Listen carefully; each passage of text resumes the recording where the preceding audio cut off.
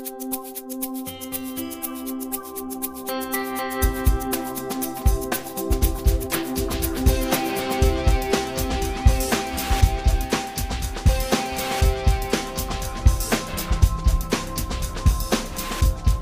folks. It is Monday, February 20th, 2012. President's Day. Yeah, President's Day, yep. Who's your favorite president ever? FDR. FDR. Yeah. Who's your least favorite president ever? Andrew Jackson. Oh, we have the same answers. Awesome. High five. Wow. High five. What do you know? We're not providing any kind of variety of opinion at all on the show. None. This is terrible. Whatever. This is terrible. Cheese and crow. No good. No. But this, this is the Bad Dog Book Club, in case people were wondering. Yes. And it's episode 25B, which is pretty awesome. That's our 50th episode. Oh, wow. That's our 50th episode, peeps. That's pretty awesome. Thanks for listening, everybody. Thanks for listening. Yeah, we're still here. So, well, we wouldn't still be here if people weren't paying queer. attention to us and being responsive and reading the stories. And thanks, everybody. Yeah, so FDR, because there's so many reasons why FDR. Oh, don't write a love letter. I mean, come on now. Let's at least be respectable. Okay, well, I'll just say, New Deal, World War II, social welfare. There you go. All right. That's not a love letter. Andrew Jackson, that would be going against the Supreme Court and fucking over the Cherokee. And the American violating genocide. treaties. Right, yeah, just because he felt like it. So, oh, well. Yeah. Happy President's Day, everybody. Yeah. Madison would be one of my least favorites as well. Something I noticed the other day, first Republican president in history, one of the best. Yes. First Democratic president in history, one of the worst. So, hey, these things change. Gotta be independent. Madison, he's a good one. Pretty near Jackson, too, because his solution when faced with there is what is probably the First World War going on between England and France, or Britain and France, the Napoleonic Wars. And he literally had to be talked by Jefferson and other people down from declaring war against them both. Wow. So, it was one of the most disastrous wars in U.S. history. Washington was burned and all these things did not go well. The invasion of Canada was repelled. Our biggest victory was right at the tail end of it after the peace treaty had already been signed. Won by Jackson, of course. But, it was a disaster from start to finish. And he almost declared war against Britain and France at the same time. That would have been pretty bad. Which would have been even worse. So, yeah, he's another one of my bottom votes. My favorite president... Buchanan's a bad one, too. Yeah, but that's my home state's only president until 2012 when Rick Santorum, everybody. Oh, right. President... No, I still remember, right after that Dan Savage article came out, and he had to go for re-election in 2006, he wouldn't put his last name on his bumper stickers. They said, Rick 06. Yep. So, I'm going Rick 2012. Let's go, Rick. Come on, Rick. Go, Rick. Not Perry. The other one. Rick, yeah. Yeah. He's going to win. Oh, dear. He's not. You've been telling me all afternoon there's no way he can win. Now that we're on the air, he's going to win. I'm saying he's going to win the nomination. I've been telling you I've been rooting for him to win the nomination, right? But he can't. It's going to have this Barry Goldwater-esque kind of backlash effect on social conservatism within the Republican Party, I think, if he does get nominated and he get crushed. My family's cabin, we still have on the shelf above one of the windows, we have a can of Goldwater. They actually sold it as a gimmick during the election campaign. They made aluminum, soda cans, sort of, or beer cans, Goldwater, yeah. With water in them. Yeah. Isn't there a story we read this week? We did read a story this week. Yeah, attachments by Hawkwolf. Normally that's my job. So, yes, now that we now that we're back on track of being respectable. Yes. Normally I'm the one. We do have a job Normally here. I'm the responsible one, so this is good. But I like this story, and I want to talk about it. I do too. I'm glad you like it. How this story came to us was, one of the things that we've talked about doing is one of the things we like to do at the Bad Talk Book Club here is bring out new authors. We also like to call attention to new books coming out. And so this is the case here. We have a new book coming out. And Rechan, who edits the book for us, was kind enough to send... I told him, pick out a story, send it our way. If I like it, we'll run it. I read it. I loved it. So what book is this in? This anthology is called Will of the Alpha, Tales of Erotic Bondage. Oh, wow, how dominant.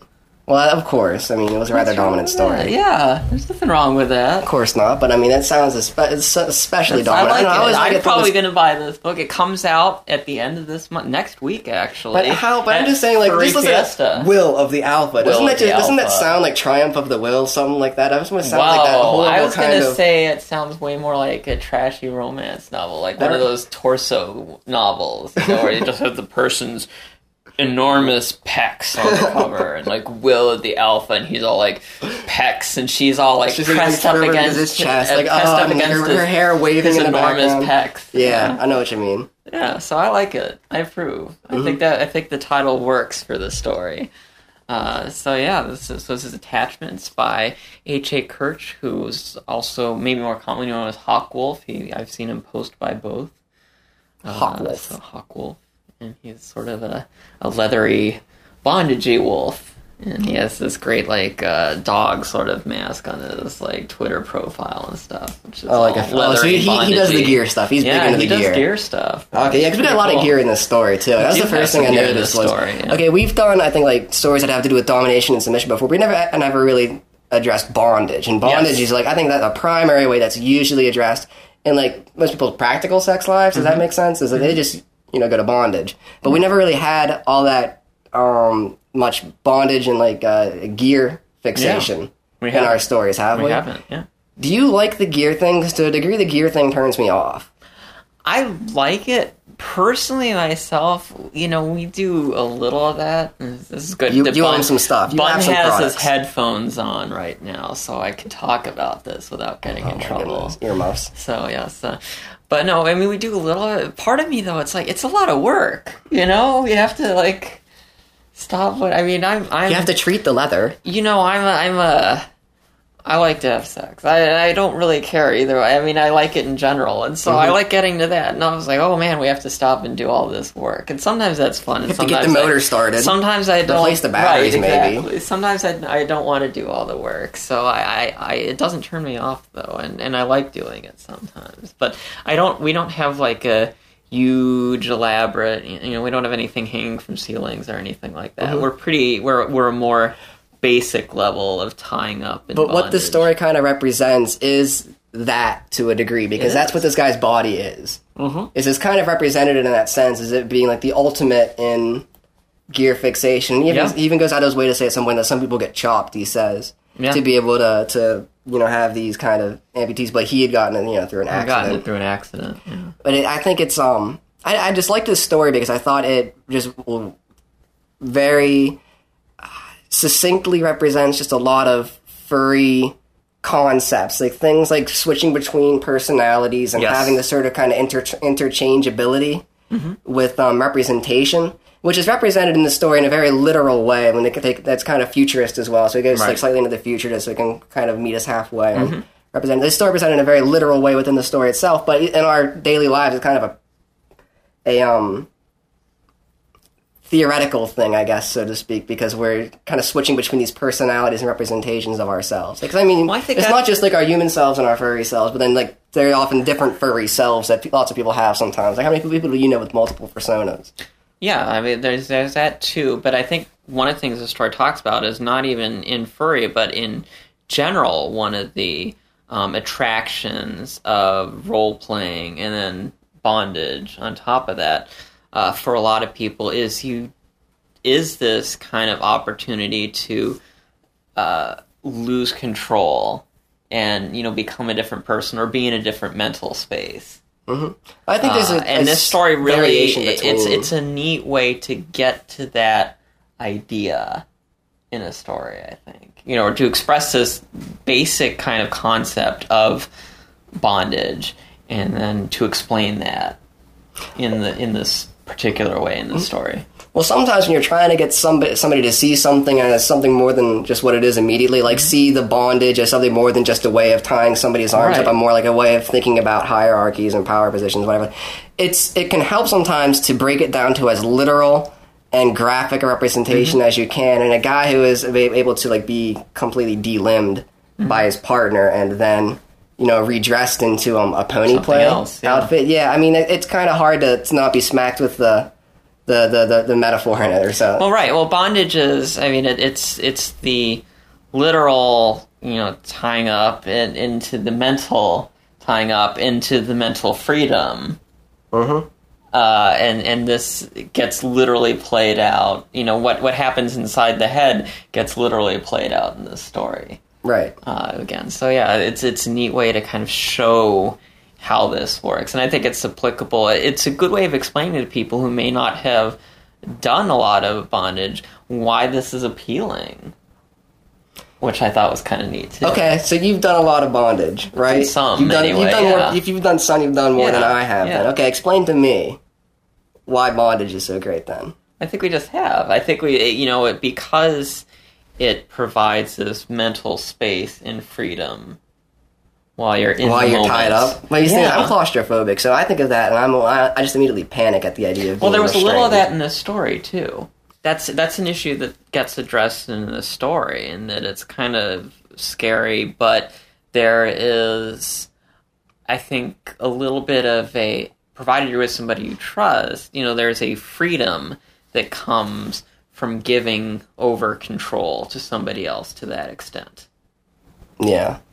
That you're no longer responsible, they're responsible for you. And in some ways that's sort of empowering in this freedom in this moment. It gives people a sense of being carried or supported, I feel. Mm-hmm. Mm-hmm. And I always kind of felt as if that was sort of an underlining in most religious messages that people missed, was this idea of people basically giving themselves up to a higher power that is, otherworldly. And it just fills in that space of a leather bondage wolf. Right. A leather bondage wolf. Yeah, well, some people might just be worshiping leather bondage wolf, and there's like an alternate furry, iconographic future religion. I don't know, whatever. But I think that's kind of maybe like, I think this is like a thing that people have been trying to fulfill in their private lives in a way, like, and you see that maybe just in church participation in past times, and maybe just in like a kind of a different representation in modern ways. It's represented this kinky, weird domination submission thing. Now that you mention that, I think Leo's reaction, in some ways, it reminds me of accounts I've read. I mean, as you know, anthropology, and I've done a lot of anthropology of religion, and his reactions, aren't so different on some ways from people who are, caught by the spirit, who go into trances or speak in tongues. Yeah. It's not in control of your body. And when they're speaking, they're babbling, they're drooling, they're yelling. Leo's doing that. So Leo's basically a holy roller. And one of the expressions I read is it's like being picked up by God and thrown down, and you just kind of totally in God's power, and you kind of get thrown down in this ecstatic moment. People convulse, they pass out. It's a very physical experience there. Yeah, exactly. And you're taken by the spirit in this moment, and this is kind of like that. I mean, when he comes, it's how it's written is in this way that's very kind of this rush of sensations and motions all at once that are so overwhelming. It's revelatory. That he has kind of revelatory sense to it. Heaves and thrashes and almost passes out. And that sounds a lot like, being in this kind of Pentecostal, being caught by the spirit and thrown around and in this ecstasy. So I think you might be onto something there. And now we're definitely going to hell for that. But I think it's an interesting observation that I could make as an anthropologist, that maybe people into bondage and people into religions that have this are fulfilling the same kind of emotional needs. Not so far apart, really. In very different ways. But they're going to the same place from different approaches. And don't you think like your classic Dom archetype is kind of similar to your classic pastor archetype? The kind of like ability to step in and lead a flock and, show the right path, so to speak. That's what pastors in these, they lead their people to these states, and that's what our Dom is doing here. Mm-hmm. So I think, you could make an. But he's kind of an unwilling Dom, right? At first, isn't he? I think this is our paper, though. This is our paper. We got to write this up. I'm not going to write this paper. Oh, okay. Come on, now it's an interesting. I'll write this paper. I think we got something here, actually. So basically, what we're saying is that all religious people are secret, submissive bitches. That's not how I. And this will be a very popular not exactly interpretation in the but that would probably election. That would probably get publicity, so that's good. Just on Fox News, at least, I'm sure. By the way, we'll probably. But I think this is why, if you were looking at this story, this is why you'd say, here's what the appeal is, because I think the story really gets to the ecstatic moment that is possible in doing this for some people. And I'm not saying it's for everyone, because I don't think it is, but for some people... there's an immediate turn-off here for a lot of people, which is basically just amputee pulp, and, that's going to be like a flashbulb off for a lot of people, no offense there. But what I really liked about this story was, if you, even were just to separate it from the sexual satisfaction you're supposed to get from it, if that's, kind of your thing, if you're not more comfortable with it, I just thought it was a great representation of all these themes, just a very well-written piece. Well, it made me feel... it put me in a different headspace to just at least examine a different mindset, even if it wasn't quite clicking in the sexual overtones. Right.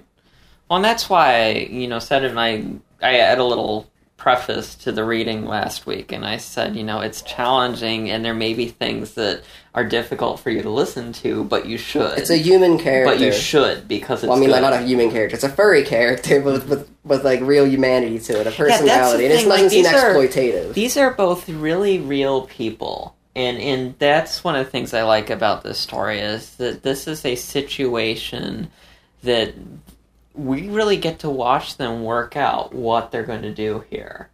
And they're not perfect. I mean, you could probably say, the best thing for them, or the healthiest thing for them to do, would be sit down and talk about what things mean, or something like that, which would be a terrible story. But it's a real reaction to kind of fumble through and figure this out as they go. It makes for a better story, but I think it also makes them more human, as you said, or more real, because this is what happens a lot of the time, is that people figure these things out about themselves from jumping off the deep end and trying it out and doing it.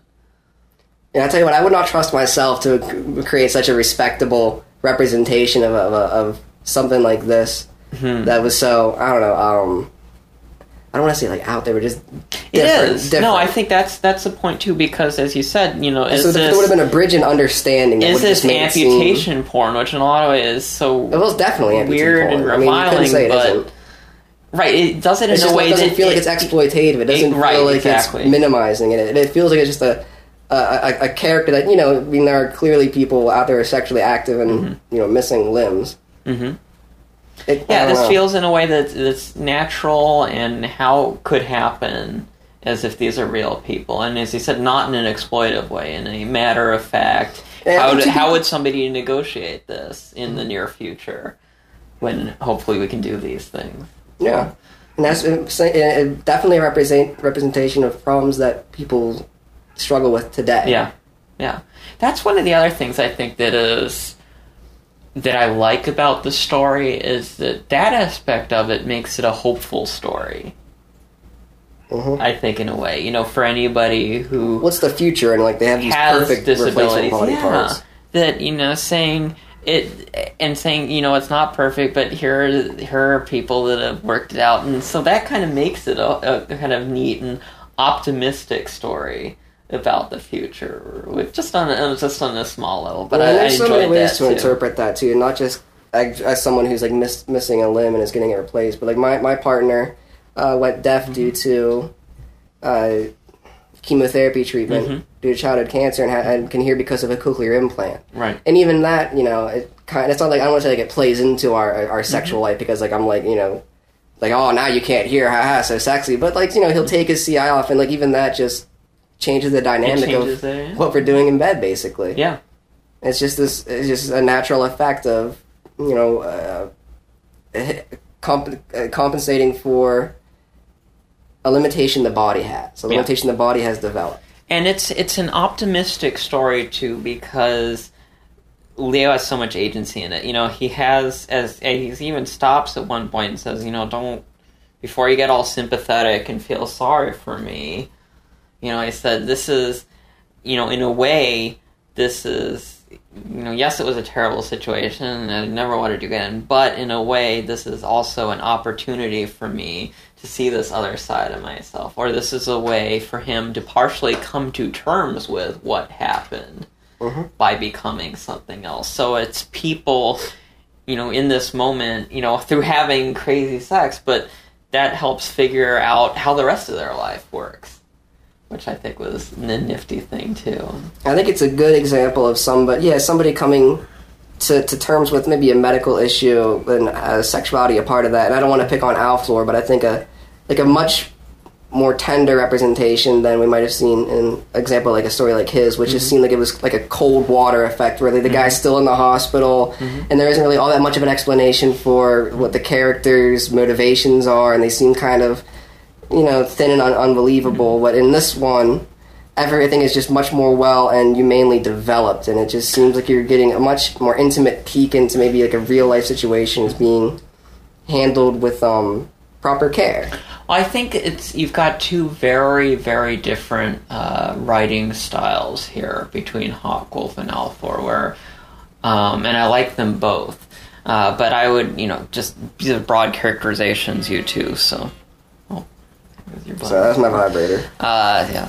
So these are very broad characterizations, you two. No offense intended. But, Alflor I see as somebody who, in general has a cooler tone to his writing. This is much cooler, more severe. Whereas Hawkwolf, his stories are emotional to the point of extreme sometimes. The emotions are often right on the surface and right on the character's sleeve, but they don't come... it works because the characters don't always understand what the emotions mean, which I think is one of the kind of real things about them. So I know you haven't read a lot of Hawkwolf stories. I basically read all of his stories, and sometimes they're a little tough for me to get through. But if he has kind of an overarching theme in his work, it's that people have to fight to learn who they are. And as people, as individuals, as sexual beings, that it is not an easy process for them to discover who they are, and they have to fight and push, and it's uncomfortable, and they fight against themselves, and they fight against other things. So there's a struggle and coming to an identity, basically. Yeah, but it is a real struggle, and that's right there, right on the top layer of all of his stories, of this intense struggle. And a lot of times his characters are very conflicted about everything they're doing. I was even teasing him about it on Twitter. This character, but this, and so in some ways I think this is one of the sweetest, tenderest stories he's done, actually, because the characters are so honest with each other and honest with themselves, so well, and they help each other out so well. And they end up, the fox, crying in the dog's arms, and it's this moment which happens too if you've done bondage, as the endorphins have been built up by bondage or spanking or whatever, and as you come down from your release, as you come down from the moment, it leaves this sort of strange, in some ways empty, but powerful feeling behind, which again goes back to the religious thing. Yeah, catharsis. Thank you. I knew it was gonna get there somewhere. Thank you. And you kind of get to that, and it leaves you sometimes shaking or crying, and you're not unhappy, but you're so emotionally exhausted. And I thought that was a very nice moment in the story, and an accurate moment in the story. And what really impressed me in this story, if you see me rubbing my shoulder the entire time we've been here, not every story can do this, but sometimes just the way a description in a story can start making me squirm bodily. Like, you can't do this just by making some kind of, like, grotesque, visceral description of someone being disemboweled or something like that. But the image of when when Leo was explaining to Derry why he couldn't be tied up. Yeah. And when he said something along the lines of, it could be, if you bent it too far back, it could break my bones. Yeah. And he said, it's stronger than I am. Yeah. I don't know, just for some reason, that message. Line. Yeah, because just the image of having, like, a steel rod or something in your arm and having it bent and, like, snapping your shoulder. I don't know, that's had me squirming ever since I read it. Like, I just, and that's, when you can get such a physically affecting image and line in your stories, that's always astounding, I think. Yeah, well, it's such a beautiful line to say, it's stronger than I am, because it works on all these levels. And I like our Beauceron friend. That's how you say it, right? That's how I read it. Yeah. It's only the second Beauceron I've ever seen in furries. You know, I forgot Beauceron was like Doggio. Yeah. Do you think he started that? Doggio started the Beauceron phase? Maybe. Or craze? I had one of my sister's friends had a Beauceron. That was a big... Are these real dogs? Tough dog, yeah. They're real? Yeah. I mean, this guy... Are they junkyard dogs? Well, they could be. This girl's dad was, like, in the mafia or something. So, yeah, and it was a dog to protect his daughter and wife, I see. When he was out. So, yeah, I mean, they're big, tough dogs. I like how he's trying to figure this out, and he's very human, too, because he goes from all in the same moment, he's horrified and fascinated and horny. I think I'm handling this well. Yes, I think I'm handling this well, right? And I think he is, but he's... he probably is handling it well. I think it's funny he is handling it really because he didn't run out the door, which, as we know from what Leo's kind of said, has happened before. So he really is handling a huge amount of stuff well. But I love how he has all these things happening in his head at once. So he's really horny. I mean, he keeps... playing with himself, like, 10 seconds after being, like, almost sick because it was so horrible, and going back and forth. You can't watch him putting on the donger. Yeah, and he's kind of cute, because you get the feeling that, Leo's probably smarter than he is, in some ways, or a little more with it, because he's had to be, maybe. Well, he's but he's trying, and he's really working at it, and I think they work well together. It's one of these stories where, sometimes you get to the end of the story, because I'm such a romantic, sometimes I get to the end of the story, I'm like, they should start dating. I hope these guys... Yeah, exactly. And this is a good one. They were going out. Like, I really hope this couple goes, the distance, because they went so well together. That ought to be a blue ribbon prize. And that also doesn't happen. Get to that end and they really should be dating. Yeah. There you go. Blue ribbon. And that doesn't also happen very often in a Hawkwolf story, because usually, a story's gone around, like... fucking people and then beating himself up about it later on. And that was a little rough. Sounds like Rick Santorum. Oh no. Rick Santorum's new erotic adventures. Yeah. Hawkwolf, forgive me for implying this, but it was a fun theory. What if Rick Santorum is Hawkwolf? Wow. Oh, in his super secret is he's a furry, and nobody knows. Rick Santorum, he's a leather bonded furry. That's why his pictures himself in the gear. What species do you think Rick Santorum is? God, if he's something tiny and pathetic, I'd say possum. Possums are kind of cute, though. So he can be. Your furry character can be as cute as you want it to be, even if you are Rick Santorum. Okay. That's the beauty of it.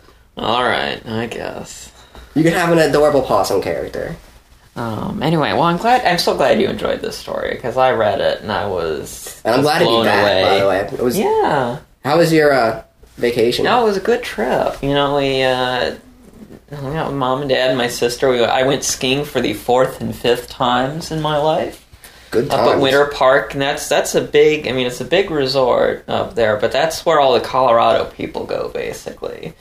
So, like the turistas, go to Vail and Aspen, and the Colorado people go to Winter Park. And you told me something funny about the Denver local news, and I think I want you to tell them too, because I thought it was so funny. Well, when we were out there, Denver's a big city, right? It's like over 1 million people in the metro area, and it's the biggest city. Nation's largest. It's the biggest city for hundreds and hundreds of miles, so it's a very important city in the region. Mm-hmm. And their local news is the funniest. It's most backward. I mean, I feel like every time I'd come downstairs or whatever, and Mom or Dad would be watching the news, they'd be like, and here's a dog that can do backflips. And they'd spend 10 minutes discussing the dog and how it does backflips. Or how many dogs do backflips? Things on that level. I mean, it'd come down and there'd be nothing of any import. It'd just be like, well, look at that. Here's a little girl who painted whatever. And here's a dog that does backflips. Denver's third biggest industry, human interest. Apparently, and it was the funniest thing. I mean, it was great, more power to them, but it was how is that? Does anything happen here? And we want to be an international city. I mean, I know you're all on medical marijuana, and maybe that's the demographic they're aiming for, but it was wow, guys, it was really funny. But, of course, we did the podcast. Did the podcast with Soren, it was great, by the way. Thanks, you guys, for... It was a great discussion. Oh, good. Glad to get I didn't ask. I hadn't heard the comments and listened to it yet, so I hadn't heard your reaction after you listened to it. So it's nice that you appreciated it. And I think in the future we should. We had a great dinner with them. We had a great dinner with them, and then Soren and I did the podcast, and Soren's partner entertained Bun and played games and stuff. So yeah, and then we hit the hot tub, and that was very nice. So great hospitality. And we got to discuss your story. I think we were pretty good. I mean, it was a good story, So you were well, don't say everything positive, and we didn't. A few points, but it was mostly positive because it was a really good story. I was just worried that you would only want to say nice things about it because you're always so nice to me. Now here, I gotta say, I really can't think of anything very negative to say about Hawkwolf's story, I confess. Well, me neither, really. Because it was basically just about perfect in my book. I mean, I'd publish that any day. It was great. So I'm glad it is being published, and I'm glad you guys got to hear it. So hopefully, go pay for it now. Yeah, go pay for it now. Cool. But yeah, no, we liked yours, and I think I thought Soren had the most interesting one was not enough was done to establish Biscuit's character. Yeah, and I thought about that after the fact, and it's definitely true. I think it's one of these. We usually make that mistake. Well, I think it's one of these things that happens too because we have this character who is who is synonymous with the person.